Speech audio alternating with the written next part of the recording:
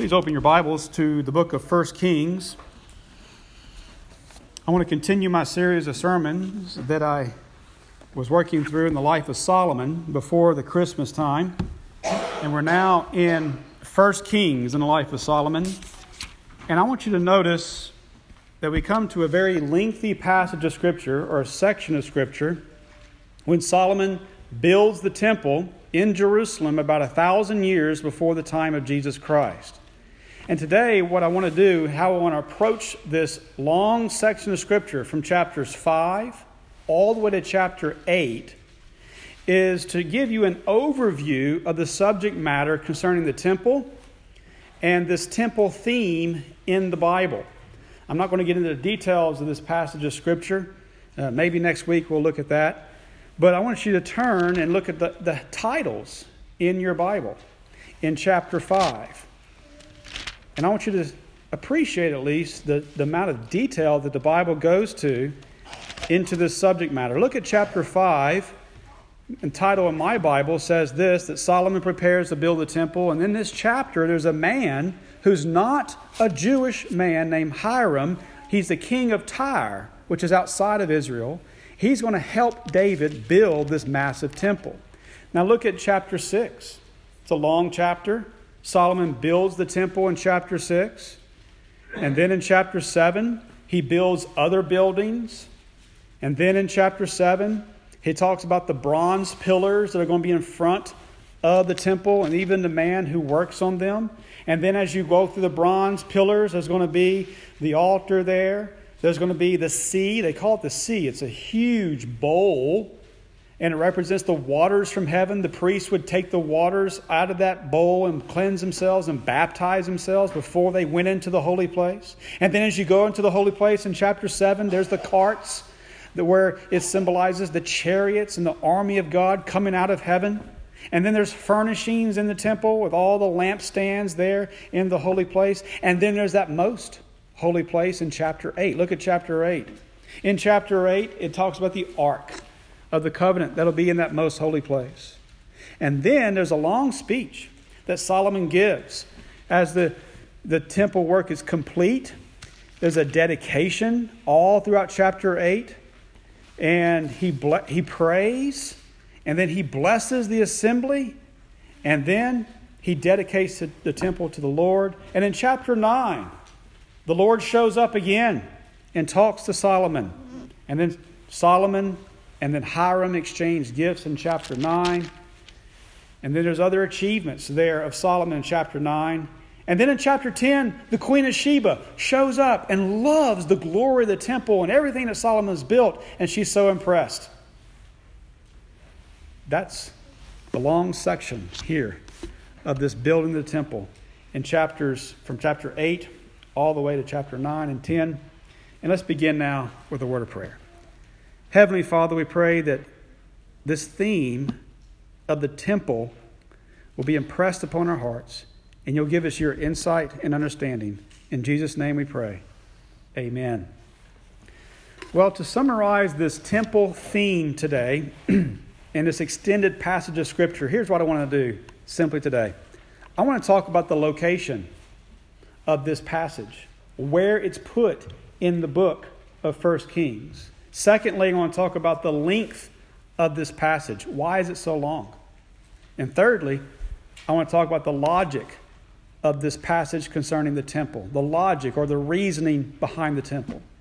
Well, let's look at the location of this passage of Scripture. In the book of 1 Kings, this temple project of the building of the temple, it's located in the 6th section of Solomon's life. Now, I say the 6th section because the author of 1 Kings is writing the life of Solomon with a background, with a skeleton or a backdrop. And the backdrop or the background, as you well know in many of my sermons, is the 7 days of creation. He uses the 7 days of creation as a skeleton, as an outline, and then he builds upon those themes the life of Solomon. And we're now in the 6th section. Let me summarize for you these themes, and you have a handout you can look at later in your bulletin. But the first section is chapters 1 through 2. That's the beginning. He's enthroned. The second section is he is positioned like the sky above us is positioned on the second day of creation. Solomon was positioned with wisdom. God gave him the knowledge of good and evil to rule over all of Israel. And then on the third day of creation, there was first fruits of the plants coming up. Well, there's a first fruit of Solomon's wisdom. The first fruit is this. Remember the two harlots, the two prostitutes? He determined which mother was a true mother. That was a sample, a first fruit of how his wisdom is going to affect the entire region. And then on the fourth day of creation, Solomon starts delegating. In chapter 4, he's delegating rulers here and rulers there. That's what God does on day 4. He puts the rulers in the sky and says, rule over the night and the day. And then in the fifth section, on day 5, God had swarms of fish and birds filling up all of creation. Well, on the fifth section of Solomon's life, all of Israel is filled up with blessings. All the Gentiles come and adorn Solomon's life. We saw that there in the end of chapter 4. And here now in chapter 5, we have the sixth section begin. On the sixth day of creation, God made Adam and he built the woman Eve. I'm going to get to that in a second. And here we see Solomon is now building the temple just like God built the woman. Now on the seventh day of creation, when God rested, Adam failed to enter God's rest, which means Adam sinned. Adam and Eve sinned on the seventh day of creation, early on the seventh day of creation. And so Genesis 3 is about the fall of man on the seventh day of creation. And that's the latter part of Solomon's life. He falls into sin. He has so much gold, he has horses, and he has women, 1,000 women that he grabs for and has. And those three things were outlawed in the book of Deuteronomy chapter 17, saying when you have kings, don't let your king grab for gold. Don't let him grab for horses. Don't let him grab for women. And that's exactly what Solomon does. But we'll see that later down the road. But that's the seventh section of Solomon's life and how he fails later in life. Now, just to let you know, I do think many people think he repented later in life because he wrote the book of Ecclesiastes and basically said, don't do what I did. That's what Ecclesiastes is about. So he writes that later in life. But that's the 7 sections. So notice this. We're in the 6th section. And it corresponds with the 6th day. Why is that important? Because on the 6th day, there was a building project. On the 6th day, God built the woman. In Genesis chapter 2, verse 22, that's exactly what it says. The Lord took the side out of Adam, which had a clunk of flesh and bones. It wasn't just one rib, it was several ribs. It was plural. He took some bones and some flesh. And the scripture says he built it into a woman and brought her to the man. That word built in the Hebrew is the word, it's pronounced this way, banah. Not banana, but banah. That's how it's pronounced in Hebrew. This word built is used later in the Bible for building cities, for building altars, for building houses, for building temples, and even for building families. Listen to this. Sarah, or Sarai, before her name was changed, she could not have children. And she goes to Abram in Genesis chapter 16, verse 2. And she says, here's Hagar. Have children through Hagar so she can build me up. She was looking forward to this other woman building a family for her. And she uses that word banah. It's the building. So the woman was built by God so she can build families. And what you can see in the Bible, the first female that God built, she is a prototype. She's a prototype of other buildings that God is going to build later continually throughout the Bible, especially the temple. So Solomon, at this time in his life, he's functioning in the image of God. Just as God built the first glorious woman, even so Solomon is building this glorious temple. Now that's the location. The location of this passage and why it's in the 6th section. It's a line of the 6th day. Now this is going to help explain also my second point. Not just the location of this passage, but the length of this passage. I mean, you and I look at this and we say, why didn't the Bible just summarize all this stuff into a couple verses and say, yeah, it was a great temple and it was beautiful? Why is the length of this passage so long and this subject matter so extensive? There's 4 chapters that it takes up in the Bible, explaining details of the furnishings and all this. And let me also suggest this to you. If this was just a one-time event in the Bible, it may not mean that much, you know. It's kind of like lightning strike. When you see lightning strike one time at a tree, you're like, oh, wow, that's just, you know, an act of nature or something. It just happened to happen that way. But what if you're looking at the tree and within 1 minute, there's a lightning strike. And then 10 seconds later, there's another lightning strike. And 6 times in a row at the same spot, at the same tree, there's a lightning strike. You would be thinking this: God is up to something. Boom, boom, boom. Because lightning, as you well know, does not strike like that at all. It never does unless God is intentionally doing something. That's what the Bible does with temples. Temples in the Bible is not simply a one lightning strike. Temples are these building themes in the Bible. It's like a lightning strike that's happening constantly in the Bible. And every lightning strike I'm going to show you right now, it's an extended, lengthy passage. This one we're looking at today that I pointed out is just one of them. Let me summarize some other lightning strikes of long passages where a building is built. The first one I'm thinking about is Moses. In Exodus chapter 25, all the way to chapter 31, it's 7 full chapters of 7 speeches that God gives to Moses. And it's details and details about building this tabernacle, which is a prototype of the temple. And then later in the book of Exodus, it's not over. It goes after they do the golden calf and do all this, and they renew the covenant with Moses. There's 6 more chapters of just the fact that they did what God told them to do. And this is what they built. They built this, they built this, they built this. And you read it and you think, man, I'm kind of bored reading this. But it's long because there's a reason. I'm getting to that. So that's another 2 lengthy sections in the book of Exodus, at the end of the book of Exodus, of long descriptions of a building project.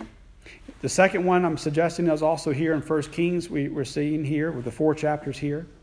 And then it's repeated again in 2 Chronicles chapter 2, all the way to chapter 7. There's 5 chapters there that simply repeat what's here in 1 Kings. And then you move over to Ezekiel. In Ezekiel, he comes many years later after Solomon. The Babylonians burned down this temple of Solomon. And then Ezekiel has a vision. And there's 7 full chapters just explaining the architecture of the building of this new temple that they're hoping to build when they come back from exile. And then you can include with this the book of Ezra. The whole book of Ezra is simply about rebuilding this temple. The whole book. And the book of Nehemiah is about rebuilding the city of Jerusalem and its walls. So I'm suggesting to you that the building project of God, it's like several lightning strikes that are happening right at the same time throughout the Bible, over and over again. And God is basically saying this: hey, y'all, look what I'm up to. Look what I'm doing throughout history. I'm building. The reason why these chapters are so long, this theme is so pervasive, is because that's how important it is. The woman was just a seed. The woman was just a prototype, a small little sample of what God's going to do with other types of building projects later in the Bible. He's going to build, he's going to grow it, and it's going to be massive. And by the way, I'm just in the Old Testament. I haven't got to the New Testament yet. I'll get to that soon. Now, let's move with my third point today, and last point. What is the logic behind the temple, the tabernacle, and all this building stuff? Why? What's the reasoning behind it? Here's a good summary point, and it's this. Here's the logic. The temple is a house where God and his people can come together, at least symbolically. You think about your family. You build a house, and mom and dad and children, they all come together. You have meals together, you have parties together, you have birthday parties together. All this is descriptive of your family. What is a family without shelter, without a house? And this is what God is doing. He is building a house where he can meet with his bride, with his family. Now, it's interesting that what Solomon says. Let me quote you Solomon in chapter 8 of 1 Kings in verse 27 and following. He says this, it's in a prayer. He says, Lord God, but will God indeed dwell on the earth? It's a good question. How is God going to dwell on the earth?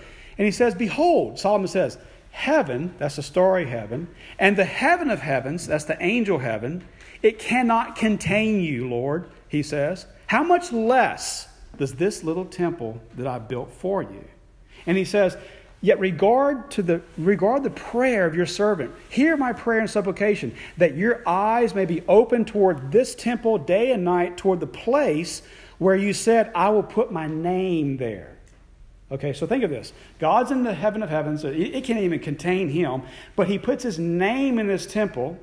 And Solomon says this, Lord, may you hear the prayer of your servant that your servant makes toward this place. So think about this vertical and horizontal. God puts his name in this house, and then the people start praying toward the house. That's where they come together, at least symbolically. God's name, God's presence, and God's people, they come together in that house. It's a marriage. It's a place where they come together, and God hears his bride, hears his people, and is with them, at least symbolically speaking. The priest goes in there on behalf, and God meets them. So he says, Lord, hear our prayer so that when they pray toward this place, that you will hear from heaven and you will forgive them. This makes sense as to why later Daniel, when he prays, he will look toward Jerusalem. Okay, because he's looking toward the location. This is a major theme in the Old Testament. So it's a joining place. It's a house where they come together. Now, what I want to step back and show you concerning the logic of this temple, I want to show you how this logic develops throughout the Bible. Because God develops houses, so to speak, or places where he and his people can come together. The first massive temple, or a type of temple, is creation itself. Think of this. God creates the angel heavens, surrounds himself with the angel heavens, and puts mankind on the earth. And then there is that relationship within creation. All of a sudden, mankind rebels.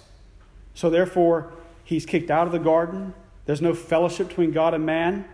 But what happens is God says, let's do this over again. Let's make a model of creation. Let's make Moses' tabernacle. That's another type of temple, a type of presence where God's people can come there, and he can symbolically come there, and he has a house to meet with them. Then you have Solomon's temple here. It's a model of creation as well, and also God's presence and their presence. Ezekiel's vision is the same thing later. Then let's now get to the New Testament. What happens later in the New Testament is someone approaches and says, there's one who is greater than the temple, and that's Jesus Christ. Jesus Christ's physical body was a type of temple where God is there, and also we are there praying to the Lord Jesus Christ. He joins us together. Notice this. I want to quote to you several passages in the New Testament. John chapter 2, verse 18. The Jews answered Jesus and said, what sign do you show us that you do these things? And Jesus said, I will destroy this temple, and in 3 days I will raise it up. And the Jews said, hey, it took us 46 years to build this temple, and you want to raise it up in 3 days? But John says this, Jesus was speaking about the temple of his body. Therefore, when he raised from the dead, his disciples remembered that he has said this to them, and they believe the scriptures and the word that Jesus has said. So, in one dimension, Jesus' physical body is a type of temple, housing or expressing God's presence on earth. Also, the spiritual body of Christ is another dimension of the temple, and that is you, the church. Not this building, you, the people. Listen to this. In 1 Corinthians chapter 3, there's people teaching false things in the church. And Paul says this, don't you know that you are the temple of God and the Spirit of God dwells in you? He's speaking to the plurality of the people. If anyone defiles the temple of God, God will destroy him. For the temple of God is holy, which temple you are. And he's speaking to the corporate church, the full body of the church. In Ephesians chapter 2, verse 20, he says the church is built on the foundation of the apostles and prophets, Jesus Christ being the chief cornerstone. And the whole building is fitted together and grows into a holy temple in the Lord, Ephesians 2. Then later in the book of Revelation, as you well know, there's a city of Jerusalem coming down from heaven, and God is with them. And this is interesting.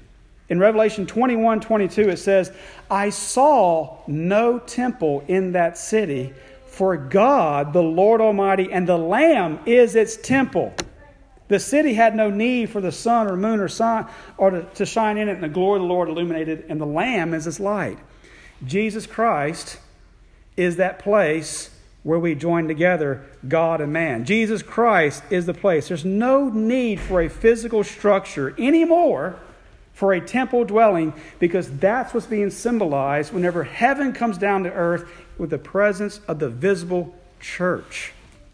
So the spiritual body of Christ, as well as the physical body of Christ, is temple type in the sense that that's where we join God and man together. Now, this is a very personal application as well. Not only is a church body as a whole the temple of God in that sense where He dwells in us and we in Him, but also your body. Your physical body is a temple. In the book of 1 Corinthians, there was a lot of sexual immorality. And Paul says this in 1 Corinthians chapter 6. He says, flee sexual immorality. Every man that a man sins or does outside, he does outside the body. But he who commits sexual immorality sins against his own body. Or do you not know that your body is a temple of the Holy Spirit, he says, who is in you, whom you have from God, and you are not your own? For you were bought at a price, therefore glorify God with your body. It's fascinating that here in the new creation, the new covenant, no more is there a concern for making a structure, a physical structure, where you're hoping that God will meet you in that physical structure. It's a group of people. And your body is also housing the Holy Spirit. This is why you have God with you.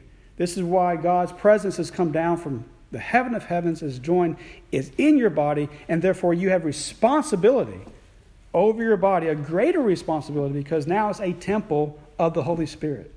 Let me give you 3 quick applications as to why this is so significant to us personally in our viewpoints. Number 1, this temple theology in the Bible, it corrects your view of the future. The reason why I'm saying this is because I grew up listening to people tell me that there was going to be a temple built in Israel, a massive temple built in Israel sometime before the coming of Christ, and everybody was looking forward to maybe some kind of temple that was going to be built then at the end times. That is a completely faulty view of the Bible. It doesn't realize that the woman was the prototype of the temple, and the church is the final type. The church is the final type of the temple. You are the fulfillment of those promises. You, as a member of God's church, this is the continual future. The future is God building His church temple. That's why Paul is applying temple theology to the church. There's absolutely no desire in the Bible to build another temple in Jerusalem, as if it's going to be a union center between God and man. If it does, if they ever do, it'll probably be wiped off the face of the earth like it did in 70 A.D. So it corrects your view of the future when you understand how the temple theology is being your view of the future. Also, temple theology gives you hope for the future because of the words of the Lord Jesus Christ. In Matthew chapter 16, verse 18, He said this, I will build my church, and the gates of hell shall not prevail against it. Jesus Christ has in the back of His mind the fact that He built the woman, okay, in Genesis chapter 2. And just as he built the woman, and just as he put down that serpent who attacked that woman, and just as he cursed that serpent who attacked that woman, he is going to continue to build his bride, his church, continually. And hell will not prevail. What that means is the gates of hell are defensive. And the church is going to grow, and conquer hell itself in the sense that it's going to overrun its gates. That's how optimistic the Lord Jesus Christ is about the future. We need this because we live in a small town. We live in a depressed economy. We live in a place where there's not a lot of people moving to. It's helpful to get your head out of the bubble of Centerville and realize that, the kingdom is growing and growing and growing and growing. If it doesn't grow as much here, it's going to grow even more somewhere else. This is the true hope of the Christian future. The word banah, by the way, in the Hebrew, which is built, when you translate it into Greek, it's tekton. The word tekton means builder. And that's the word used when Jesus was a son of a carpenter. He's a son of a tekton, the son of a builder. This is why the occupation of Jesus, being a builder, when he grew up, it's a sample of what he's going to do even now. He's building his church. It's not an accident that Jesus was a builder in his adolescent years, under the tutelage of his father, Joseph, growing up with him, his adopted father, because it's a sample of what he actually does throughout history. He's building his kingdom, building his church. It shows you this, that we also must have this drive to build. We have to have a drive to build and bring in people to the church, be like members and building the kingdom however we can, to include people from all walks of life into the kingdom and bring them to faith and repentance. Lastly, let me also give you this application. It heightens your sense of personal responsibility when you realize that you are a temple in which God dwells. God is in you. His Holy Spirit is in you. That's why Paul uses the language he does. Flee from sexual immorality. Take care of your body, in other words. Watch what you do with your body, because God is in your body. His Spirit is in you. How you treat your body is very important. We are not Gnostics. A Gnostic is someone who thinks, well, my body, there's nothing about my body has anything that I can do whatever I want. God doesn't care about my body. It's just going to return to dust. Not true. It's going to return to dust, yes, but before it does, God cares a lot about your physical body because He's in you. He's a temple. He's there dwelling in you. And so when you sin with your body, in whatever way you sin with your body, you're sinning against your body and you're sinning against the Lord. You can also apply this with ethics concerning what's going on in our culture. As you well know, you see on the news quite a bit, people think they can mutilate their body and change it through operations and medical procedures from a male to a female, or from a female to a male. It's called transgendering. That's a sin against their body. A Christian worldview can look at that and say a Christian should never think about doing that, because God expects you to live according to your gender, whether male or female. And if you try to change yourself into something you're not, you're sinning against the temple that God has given to you. You're sinning against the temple of your body, and it's a form of sexual immorality when people do that. This is why ethically you could stand against the craziness of the transgender issues in our culture.